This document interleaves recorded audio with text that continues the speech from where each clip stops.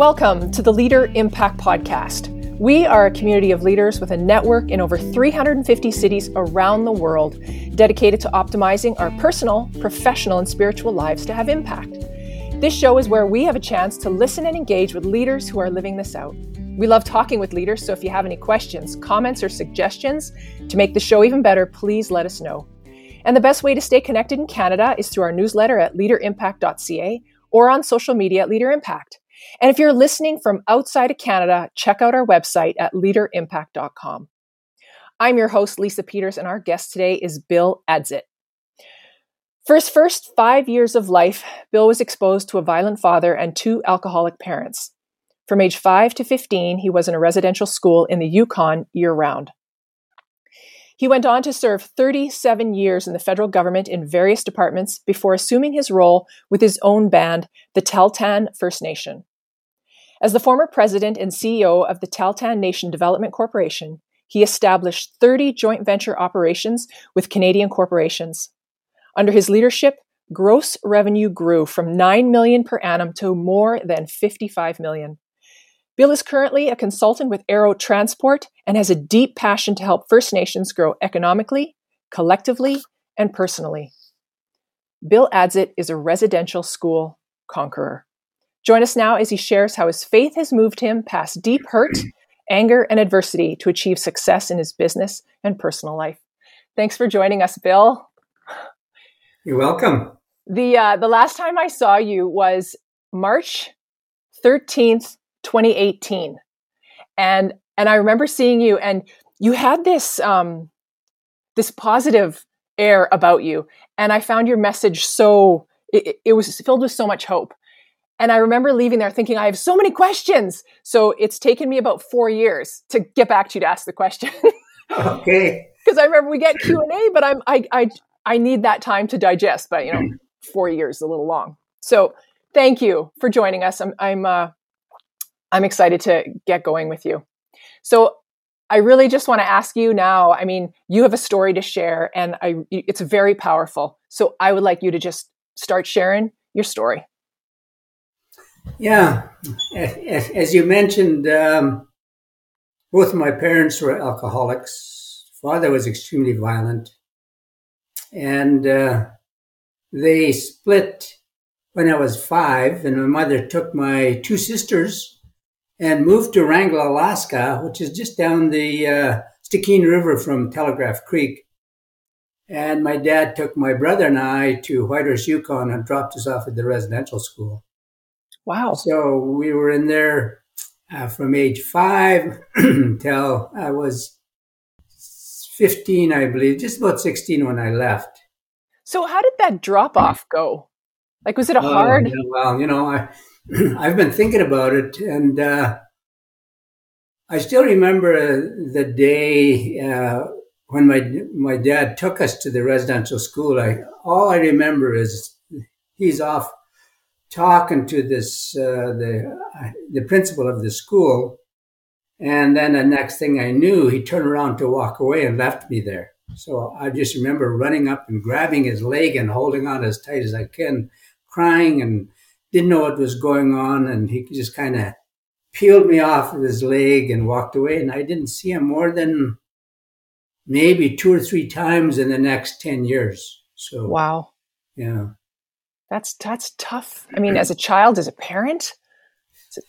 Yeah. Okay. All right. Yeah. Thank you for answering that question. I wondered how that went. Like, how does that happen? But all right. Yeah. I'll let you continue. Yeah. I was in the school, as I mentioned, for 10 years. My brother and I were one of the 4 kids that never went home year-round. I was there year-round, except for 1 or 2 summers when I went with a supervisor for the summer. The rest of the time I was there, but never with family, really. My brother, although he was younger, he had the opportunity. An aunt came and picked him up and took him, but I was left there for the duration. And when I think about the residential school, I think of, I've thought about this often lately. During my tenure there, I'm guessing there was about 150 kids at the school. So during this time, I'm guessing there's probably 50 to 70 staff that were involved in teaching, supervising, whatever, administration. But out of all of them, there was only two or three that sexually abused me. So when I think back about this, I think, you know what?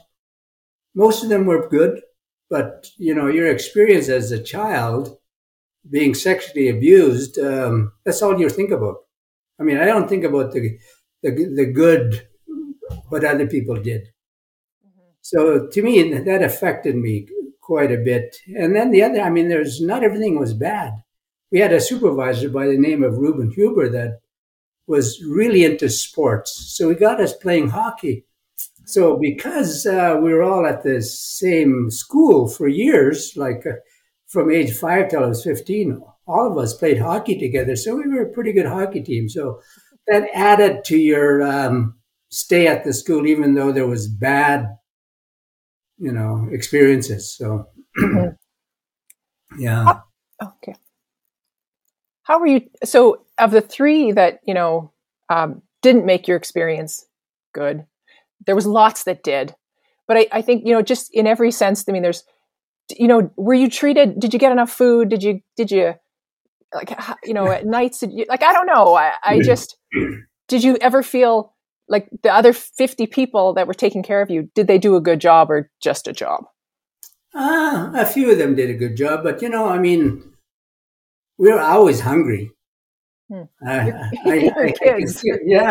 I can always remember they had a pantry there, and they always baked bread every day. And I remember us guys, we had to empty the garbage. So what we would do is we'd go in the pantry and put the bread into paper bags, throw it in the garbage can, haul it out to the dump. And we dumped it, and then we take the bread back, and we'd eat that at night. So that was the one thing we did. Another thing we did was in the pantry they had cases of click and spam that type of meat from years ago. So we used to go steal it by the case, and after hours we'd hand out this meat to everybody. And anyway, the funny part of this is when they tore the school down, all the empty cans, we used to throw them into the attic. And when they tore the school down, they pulled down the ceiling, and it was tons of cans.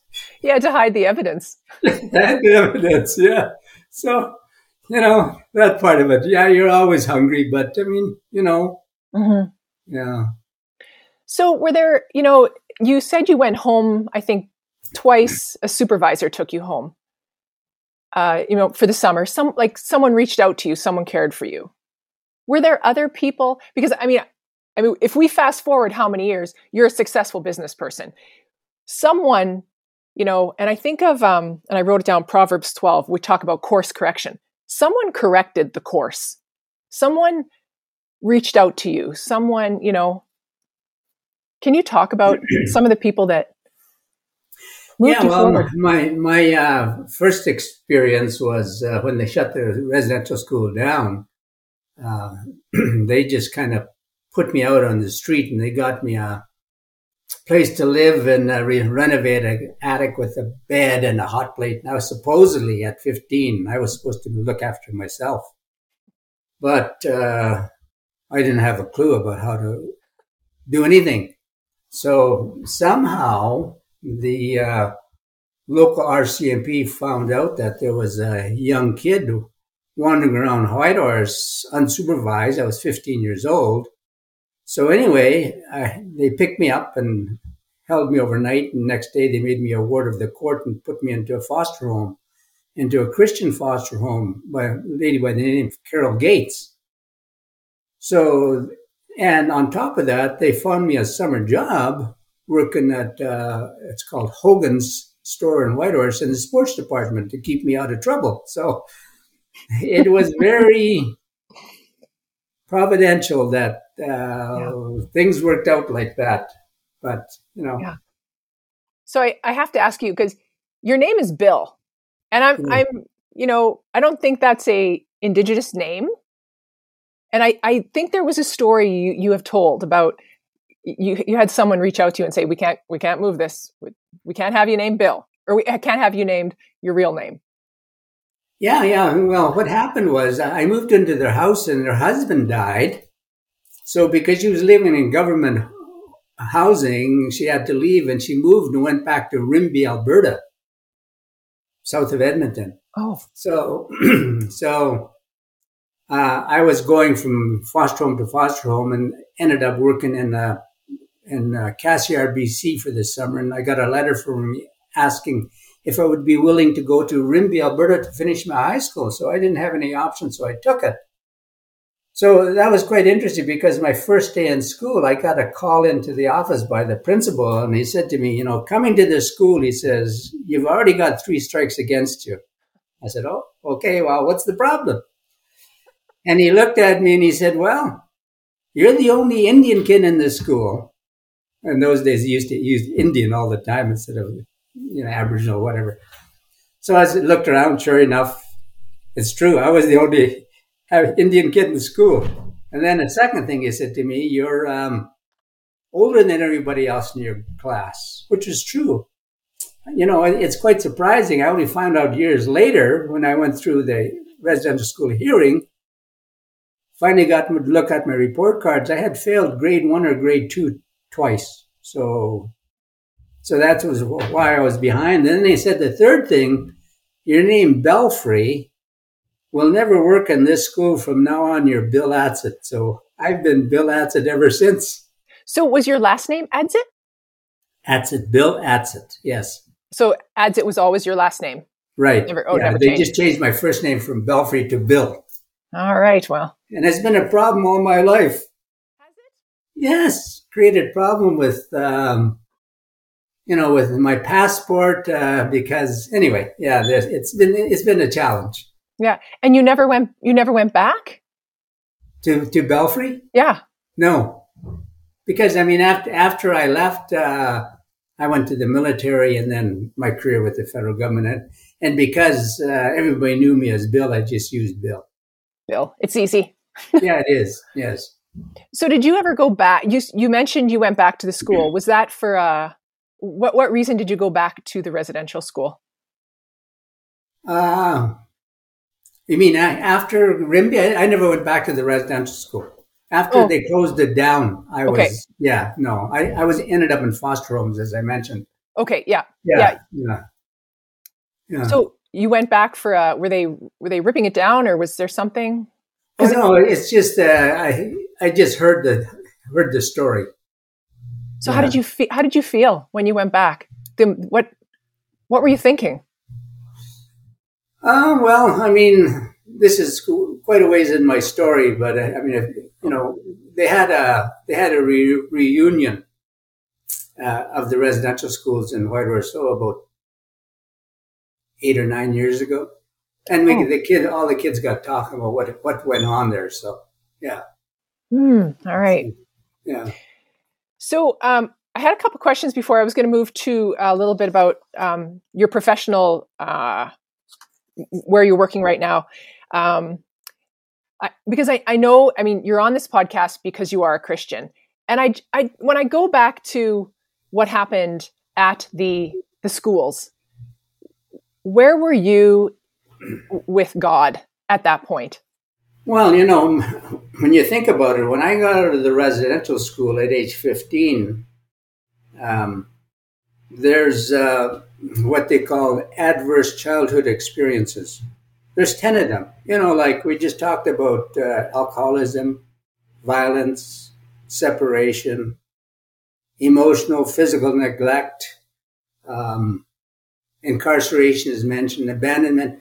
But there's 10 adverse childhood experiences. And by my calculation, I figured I had 9 out of 10.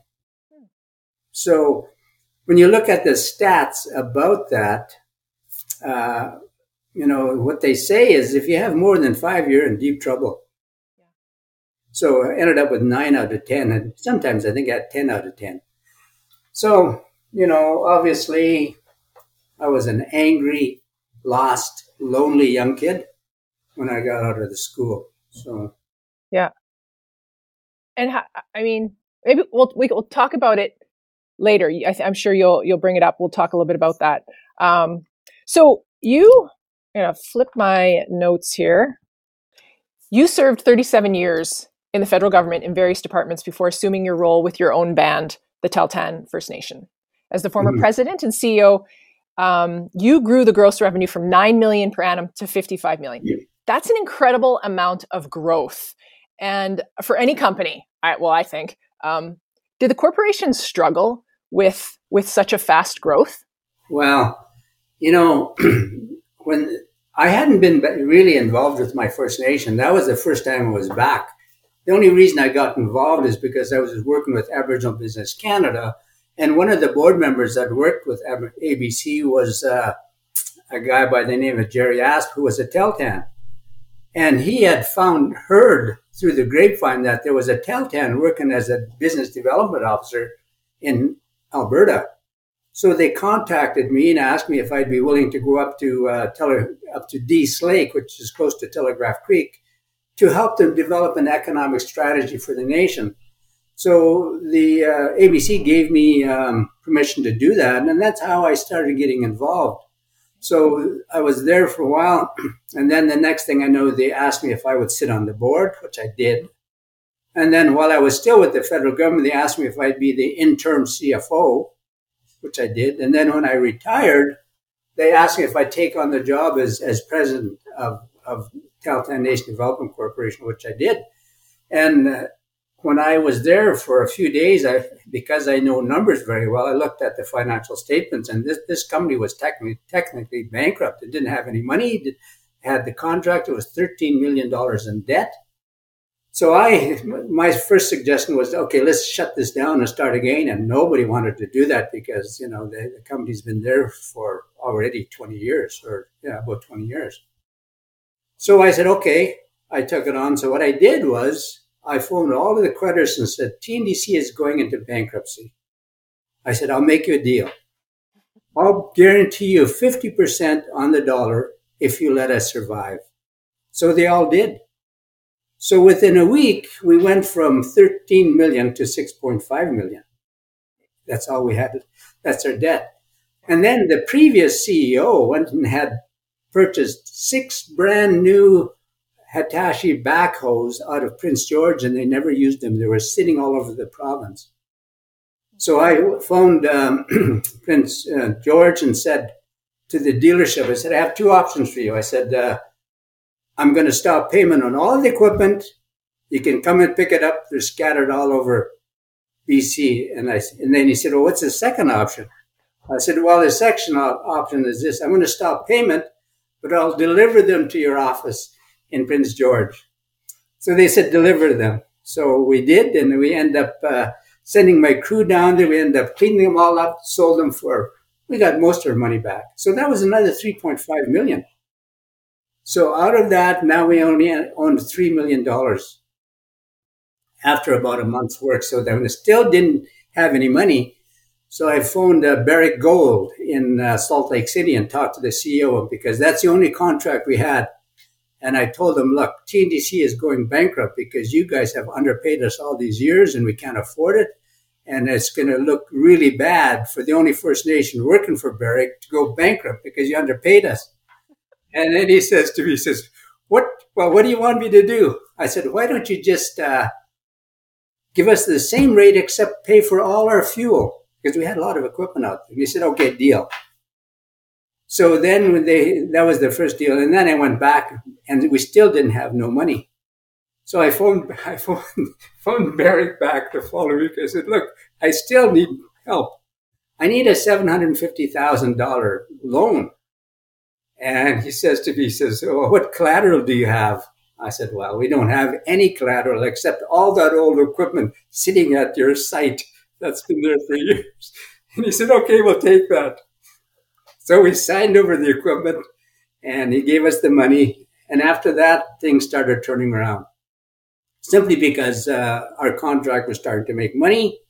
And then there was all kinds of development that's happened during my tenure, which I can't take credit for, but it's just very fortunate. We had Nova Gold there. We had AltaGas with their Mica Hydro project. We had the NTL power line. There's lots of projects. So because of all of that work in there, we didn't have any company. So I thought to myself, we have to give our TEL10 members the option of other jobs other than driving truck or looking at camp and catering. So that was the reason why I set up the 30 different contracts. I set up contracts with bridge companies, road building companies, helicopter companies, everything, trailers, all of that, simply because I wanted our people to have options of other jobs and training. All the agreements we signed for, we signed to share in the profit share, jobs, and training. And it changed the whole direction of our nation from we had really high unemployment. There was lots of people out of work. After that, we had 100% employment. Everybody who wanted a job had a job. And as I mentioned, our income went from $6 million to $55 million just on TNDC, but $100 million when you include all the joint venture income that we got a share of too. So it was a real change. And even to this day, TEL10 Nation Development Corporation is still doing well. They still maintain some of the joint ventures that I set up years ago. And they're still doing well. So and you still are employing, I mean, you still have like 100% employment on your nation? Yeah, for sure. I'm pretty sure it is. Everybody who wants a job up in the TEL10 territory has a job because, I mean, that part of I don't know if you know where it's located, but it's located in the northwest corner of BC, and it's referred to as the Golden Triangle because of all the mining activity up there. So everybody's got a job. Yeah. Wow. And was growth that fast hard? I mean, because we just recently had someone win a lot of money, and we all sit back and go, "How that person's going to come into a lot of money. I hope they know how to deal with it." Yeah. Well, I mean, you're right. The saving grace was that we had all these joint venture agreements, and under the joint venture agreements, the way it worked is I gave them permission to manage it. All we had a say in it. So that took away a lot of the work. My biggest problem was with TEL10 Nation, hiring and buying equipment right away because we had all these contracts. Yes, it was quick growth, but it was very worthwhile. Well, incredibly exciting. Oh yeah, no, it was an exciting time. You brought so much to your First Nation group, yeah. So you are currently a consultant with Aero Transport Systems, and you work with 129 First Nations right now. Yes. What are you seeing or experiencing with those groups? Well, my job with Aero, I mean, what I do with Aero is because I was president of TEL10 Nation Development Corporation, I got to know many of the mining companies. So they hired me after I retired from that job to help them with working with reclamation projects for other mines. So basically, that's all I do. And the other job I had, as I mentioned, I worked with it's called the Indigenous Advisory Monitoring Committee, set up by the federal government to monitor the building of the TMX pipeline from Edmonton to Burnaby. So along that line was 129 First Nations. And my job was economic development to help them access contracts on the TMX pipeline. But recently they moved me from that. I am now still with the federal government on contract, but I'm working with the 29 Marine First Nations, 25 on the island and 4 on the mainland. Okay. So, and again, it's to do with the TMX, the pipeline. So just securing contracts. Securing contracts and helping to access the government funding for various initiatives that they have. Wow. Yeah. You retired from one job and you sound busier than ever before. Well, I have about 6 jobs, I mean, I'm chair of the TEL10 Heritage Trust, and we've done well. And I sit on a couple of boards, one with Manulife and Axiom, and another with Primrose Lake Trust as an independent trustee. And well, I do lots, really. Yeah. Yeah. What would you say? I mean, do you have any struggles? I'm trying to think of the question. Like, it can't be all roses, or can it be? Well, I mean, as an Aboriginal person, I guess what I struggle with recently, as you know, you've heard about these graves that have been discovered, unmarked graves that have been discovered in Kamloops and Williams Lake, and it's been when that came out, I was struggling with that. It brings back a lot of memories, right, of what happened, and even though we didn't go to the Catholic Church, still the experience that they had, whether it's in the Catholic Church or the Anglican, whatever church group, it was all, in a lot of cases, it was the same, and they weren't treated well. Yeah. So, I mean, and then I struggle because I see the struggles that a lot of First Nations have, especially you get to know their situation, the 129. I talk to most of them, but I really don't know all of their struggles. But in general, I can see First Nations, most of them, they don't have the capacity on the reserves to run these development corporations. Economically, it's a struggle for them, right? And not only economically, but socially and emotionally, because, I mean, it's only recent history that his residential school closed down. I think the last one closed down in 1997. Yeah. So, yeah. And it's my generation right now, I mean, that took the brunt of it. Mm-hmm. Yeah. Mm. Do you, you talk about the First Nations that you work with. Do you ever share your own story with them? Because I feel you have there's a good success to your story. You took some of those people that reached out to help you, and you took it. Do you ever? I don't know. Yeah, no, I don't really. I mean, when you think about Christianity and the First Nations, I mean, I've thought about quite often. To me, it was a diabolical scheme when you think of John A. Macdonald using the churches to run the residential school.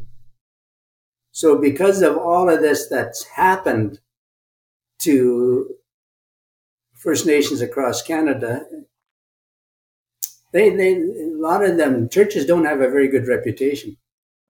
And it's very, very difficult. I don't push it myself because I know how people feel about Christianity. I mean, I do my job to the best of my ability. I treat them with respect. I don't.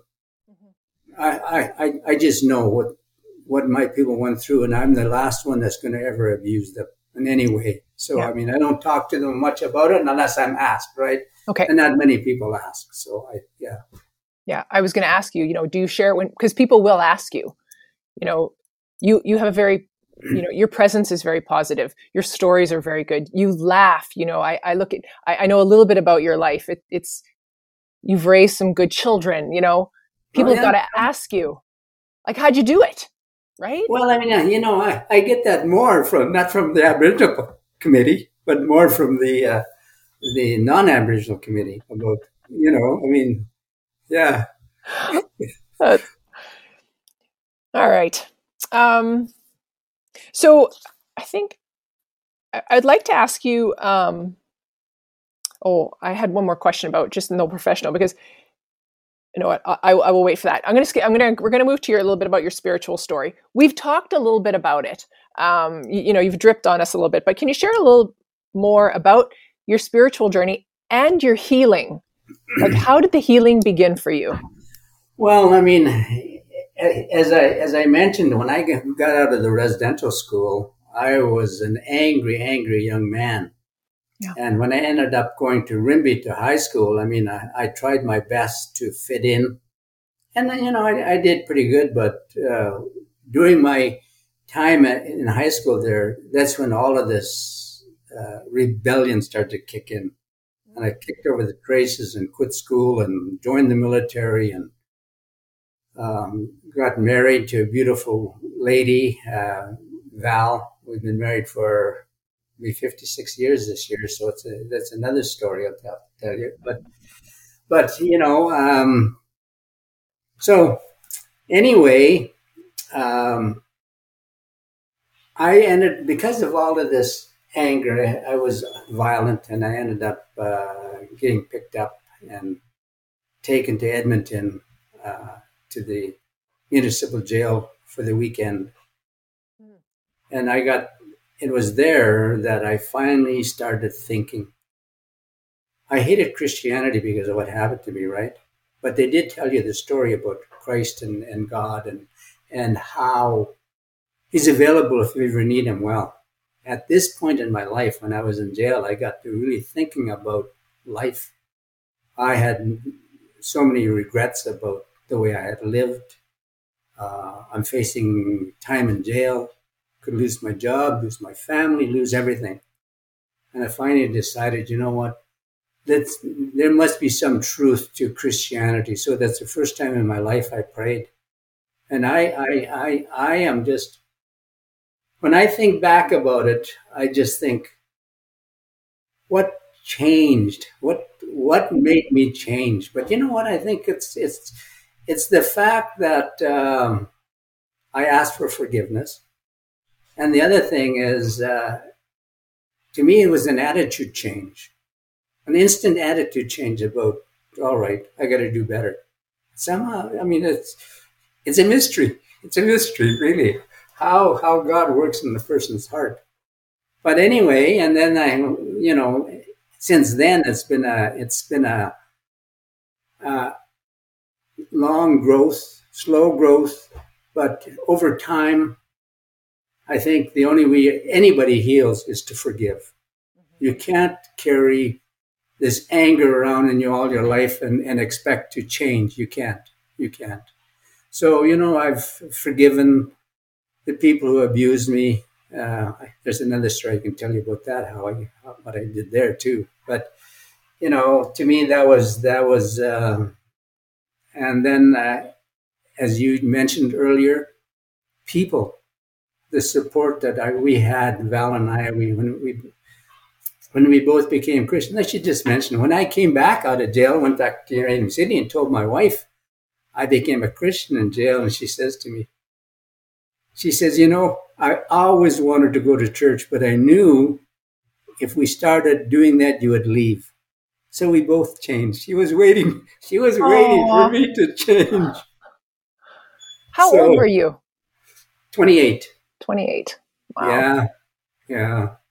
So Val's pretty awesome. Oh, no kidding. Yes, very, very good. So, yeah, so anyway, that's,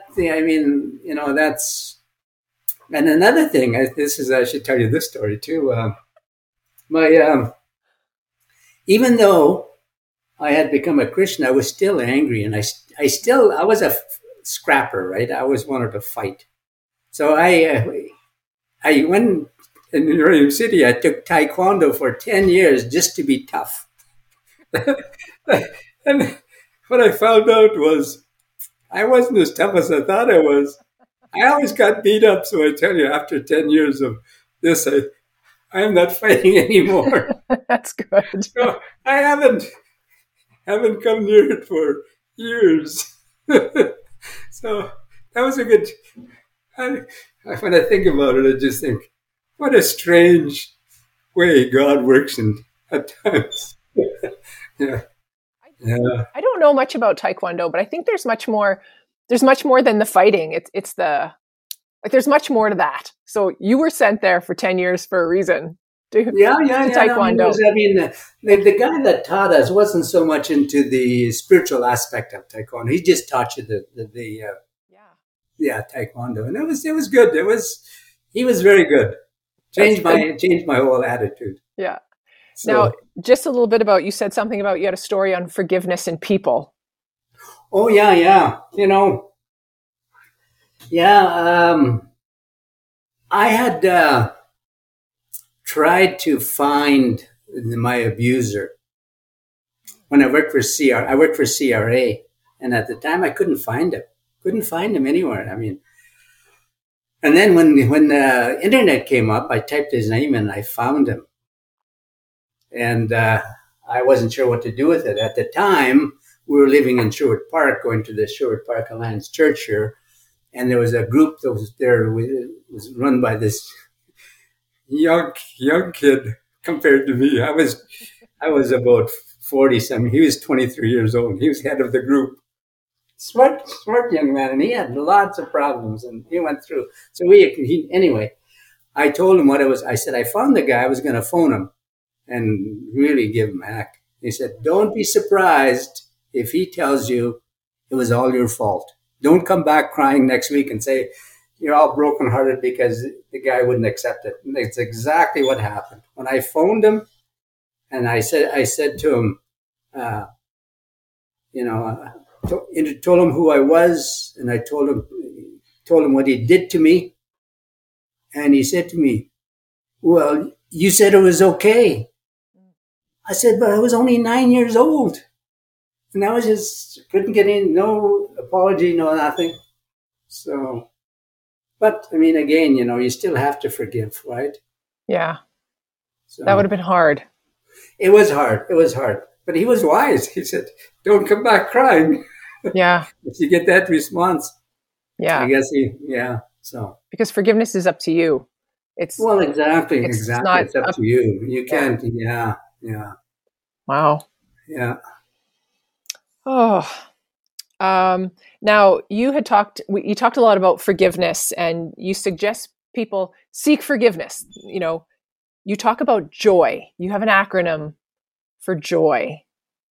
Yes. I was trying to put some semblance of really what happened and how does a person change? What changes you?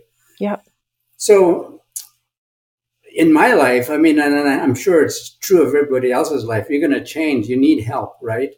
So in my case, when I say joy, I meant Jesus first. That's the only thing. That is the first step in my healing, was that. Accepting Christ, asking forgiveness, forgiving others, the attitude change. That, to me, that was the starting point. Without that, it's very difficult to change on your own. Yeah. And then when I mention others, I think of the J-O, others. I think of, first of all, other people. My wife, first of all, she was so patient with me. And I'm going to tell you this other story. When we met, all we did was party. So we really did not know each other very well. So because I was such a handful, we got talking about one day, and I told her about my residential school experience and why I was like I was.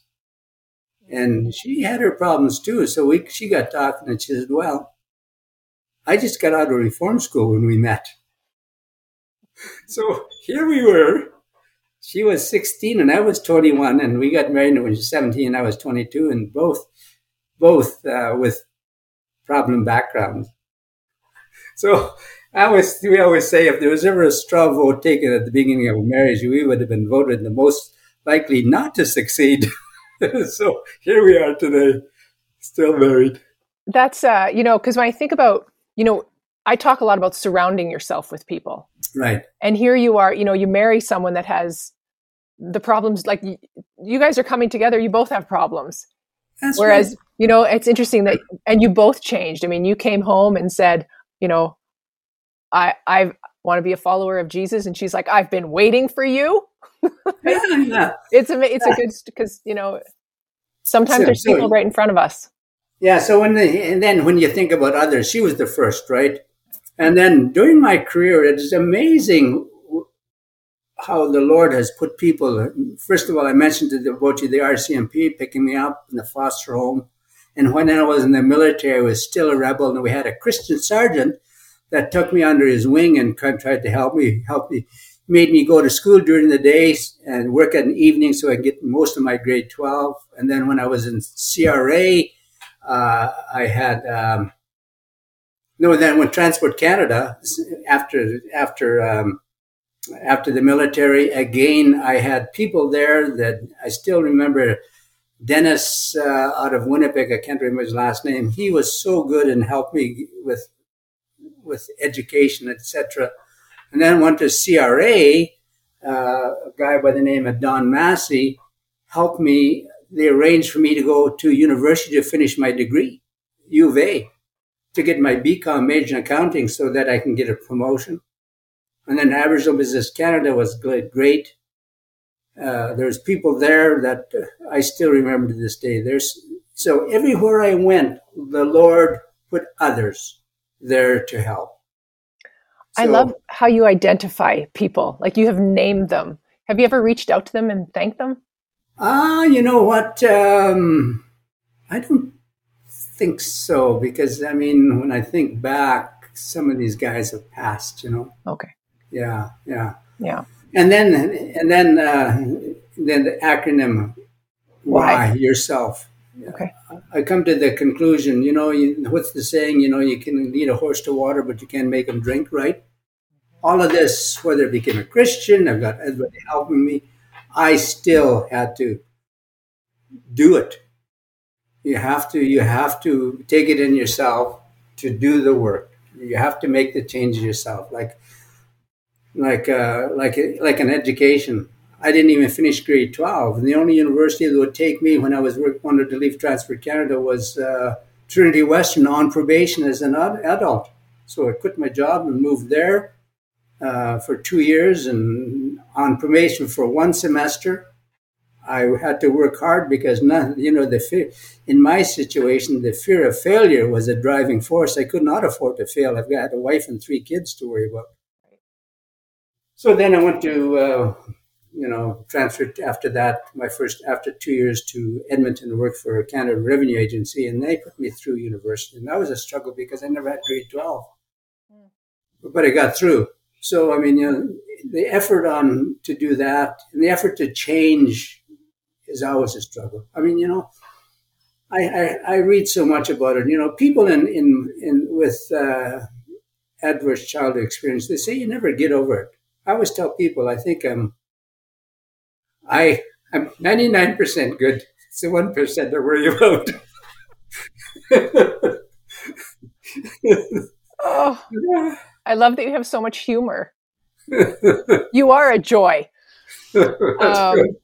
So that's, just joy. Jesus, others, and yourself. Yes. Yeah.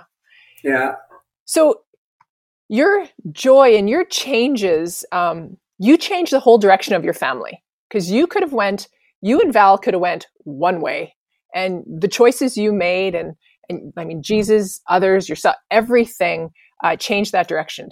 What advice would you give others who are feeling limited to choice? Like, I can't do that. I don't know. Oh, that's probably, I don't know. What's your advice? Well, for me, it was an attitude change. I mean, I struggle with this with the First Nations. How do you begin to get people to change? There's always all of these programs across Canada about helping First Nations change, but you know what? Programs don't work. It's an individual decision. In my case, it was an individual decision to accept Christ, to change my attitude. And because of that, my attitude changed. My family, we brought up our family different. All our kids all do well. So now we have 8 grandkids or 9 grandkids and 8 great grandkids. And, all of them, we've got them in to go to Christian schools, and it's changed. I mean, as an Aboriginal family, I think we're doing well. Yeah. I just wanted to mention to you too. I hope you asked me the question about my experience going through the hearing in the Yukon about the residential school. Oh, yes. were you invited to attend? Were you part of? How did that happen? And then tell us. Yeah, because the reconciliation under that, I was the first one to be asked to go in the Yukon to be interviewed about the residential schools. So that's the first time I had to sit down and really think about my experience and write it down so that you can do your presentation to them. And to me, that was very, very moving experience. Just going through that, and that's where I found out all of this information about myself. About my school records and all of this. I didn't know anything about that. So anyway, I go through the whole hearing, and he asked me all these questions. There was a lot to do with the abuse, right? They concentrate on that because it was a dollar value that they were setting on that. So anyway, at the end, his name was John. He says to me, Bill, he says, I am so glad to see that you're a residential school survivor. And I said, you know what, John? I hate that word survivor. To me, it sounds like a victim mentality word. I said, who wants to be a survivor? That doesn't sound good. And he says, what do you call yourself? And that's where it came from. I said, I'm a residential school conqueror. So that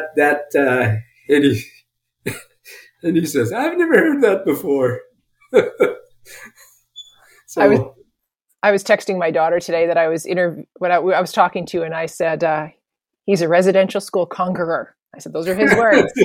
She's like, I can't wait to listen. Yeah.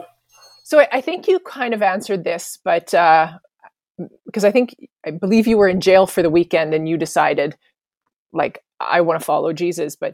And so the question is, at what point did you decide your past circumstances stop defining your present future? Right then. Yeah. That's what I say. I don't understand it. How the attitude can change over the weekend. Yeah. I'm not saying that my life was perfect after that, but it was an attitude change. Yeah. And for me, I feel like you have put in a lot of work. And you can correct me. I don't know if you're do you read all the leadership books, or are you the guy that you talk to people, you ask for help, you do the work? I don't think I've read any leadership books that I can remember. I don't know. I took leadership when I was in university, right? Yeah. But I don't know. I just do what I do. That's no. And I think that's amazing. Just your attitude, you made the change. It just, yeah. Because I think there's some people who say, I'll read the book. No, do the work. Yeah, exactly. Yes. Yeah, I don't know. I just think God gave me a brain for numbers. And I know numbers very well. I can look at financial statements and know where the problems are. And that's where my strength comes in working with other First Nations too. All right. Yeah. That's good. All right. Well, we are, I'm going to ask you just a couple final questions. I know that you are involved with Leader Impact. So tell us a little bit about how you got involved and what your involvement is. Yeah, we got involved, I think it was about 2000. I'm not sure of the year, about 2006. My daughter she got involved with Leader Impact first. And she ended up winning on a tour. Global exchange. So then she asked us if we wanted to go on the one to Pueblo. So we put our names, they put our names in, and then they accepted us, and my wife and I went there. It was a great experience.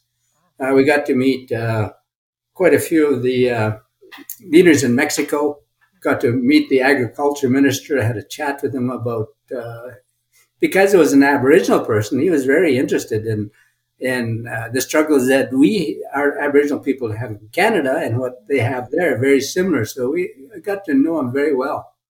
So to me, Leader Impact Group was very, I think that was a very profitable experience for myself. Mm-hmm. And then after I got back, they asked me if I would be interested in going to Saskatoon and taking this speaking course that they offered. which was really helpful. And because of that opportunity, I've had lots of opportunities to speak, especially prayer breakfasts. Yes. Yes. So, yeah. So, I mean, and we're a supporter. So I think they do a good job. Good. Yeah. Mm-hmm. Well, as you know, Leader Impact is dedicated to leaders having a lasting impact. And as you continue to move through your own journey in life, and it is an amazing one to listen to, have you considered what you want your faith legacy to be when you leave this world? Yes, that he's treated everybody with the respect they deserve. And, my wife and I, if anybody phones us, we help them. I want to be known as somebody that's generous, and because of God's generosity to us. So yeah, no, I'm so grateful, thankful on how life has turned out. In every way. Wow. I can't complain about anything, and I don't. Yeah. Yeah. Good. And my last question, unless you want to tell a story, do you have any other story you've missed telling? I have one more question for you. Okay. All right. Well, my last question is, what brings you the greatest joy? My wife, my family, my church. Actually, I'm proud to be Canadian. I think we live in a great country. I don't always agree with our leaders, but good country. And, and the ability to help First Nations. To me, that if I can help them in any way, I do it. Yeah. I want our First Nations I want them to be successful and change. And it's not even about money anymore. It's about healthy, emotional, you know what I mean? Yeah. Yeah. Yeah. I think that was, you talked about in your bio, you said you have a deep passion to help First Nations grow economically, collectively, and personally. Yes. That's yes. Wide range. All right. Yeah. All right. Well, Bill, thank you for spending the last just over 50 minutes with us. I have looked forward to this, to see you again, and to hear your story. You have an amazing story of just forgiveness, and it takes hard work to change our attitudes. And I mean, we can't do it without God. And so, yeah, I mean, what you just said, it takes hard work. I mean, to change. I mean, once your attitude can change instantly, but it's the work afterward to make it right. Yeah, it's daily. Yeah, I have a plaque on my wall by Charles Swindoll. You want me to read it to you? I do want you to read it. Okay. Okay, I'm going to read it to you. This is the one that's on. You want to see it? It's here. Okay. It says, the longer I live, the more I realize the impact of attitude on life. Attitude to me is more important than facts. It is more important than the past, than education, than money, than circumstances, than failures, than successes, than what other people think or say or do. The remarkable thing is we have a choice every day regarding the attitude we'll embrace for that day. We cannot change our past. We cannot change the fact that people will act in a certain way. We cannot change the inevitable. The only thing we can do is play on the one string we have, and that is our attitude. I am convinced that life is 10% what happens to me and 90% of how I react to it. And so it is with you. We are in charge of our attitudes. So that I have that on my wall, and that to me, that's really the key, changing your attitude. Yeah. And that is a lovely way to end. Thank you, Bill, for sharing with us. Oh, you're welcome. So this ends our podcast with you. But if anyone, and I hope everyone enjoyed their time as much as I did, if anyone wants to engage with you in any way, how can they find you, contact you? They can I'm on LinkedIn and Facebook. All right. You're on Facebook a lot? No, not often. But I don't post anything, but I read people's posts. All right. Well, thank you, Bill, for joining us. Oh, you're very welcome. It was a pleasure. Thank you. All right. Well, if you're part of Leader Impact, you can always discuss or share this podcast with your group. And if you are not yet in a Leader Impact group, we would love to have you. Check out groups available in Canada at leaderimpact.ca, or if you're listening from anywhere else in the world, check out leaderimpact.com, or get in touch with us by email, info@leaderimpact.ca, and we will connect you. And if you like this podcast, please leave us a comment, give us a rating or review. This will help other global leaders find our podcast. Thank you for engaging with us. And remember, impact starts with you.